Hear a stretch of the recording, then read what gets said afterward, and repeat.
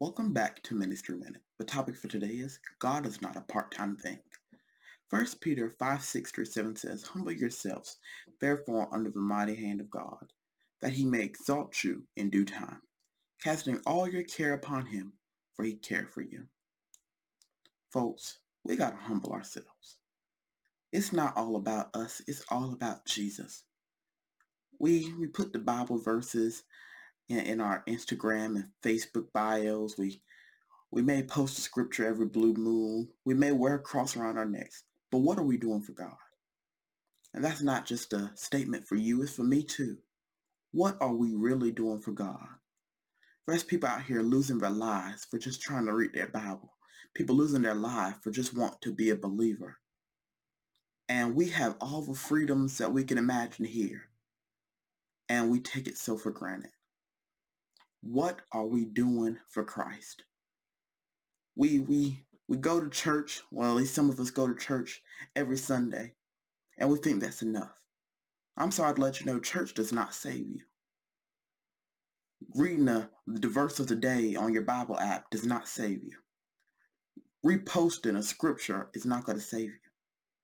All those things are good, and we need to continue to do those things, but it's not our works that saves us.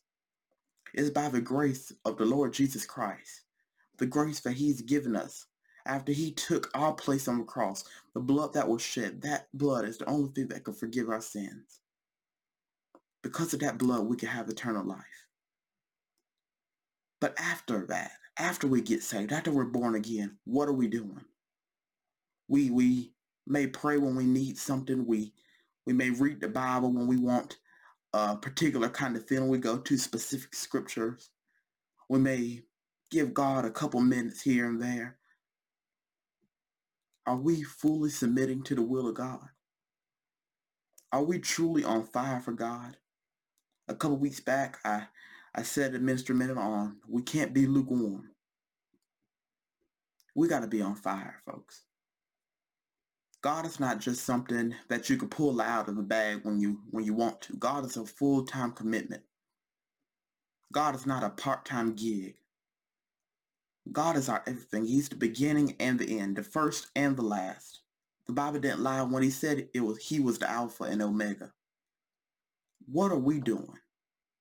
If God is there with us when we are at our lowest point, when we get to a higher place, when God has been so good to us, what are we doing in return? Are we submitting to his will, or are we going in our own ways? We got to turn away from our sin, and we got to turn back to God. We can't just continue to use him when we want to. We need to have him in our hearts, day in and day out. God is not a part-time thing, folks. He should be the center of every day, every minute, every second of your lives.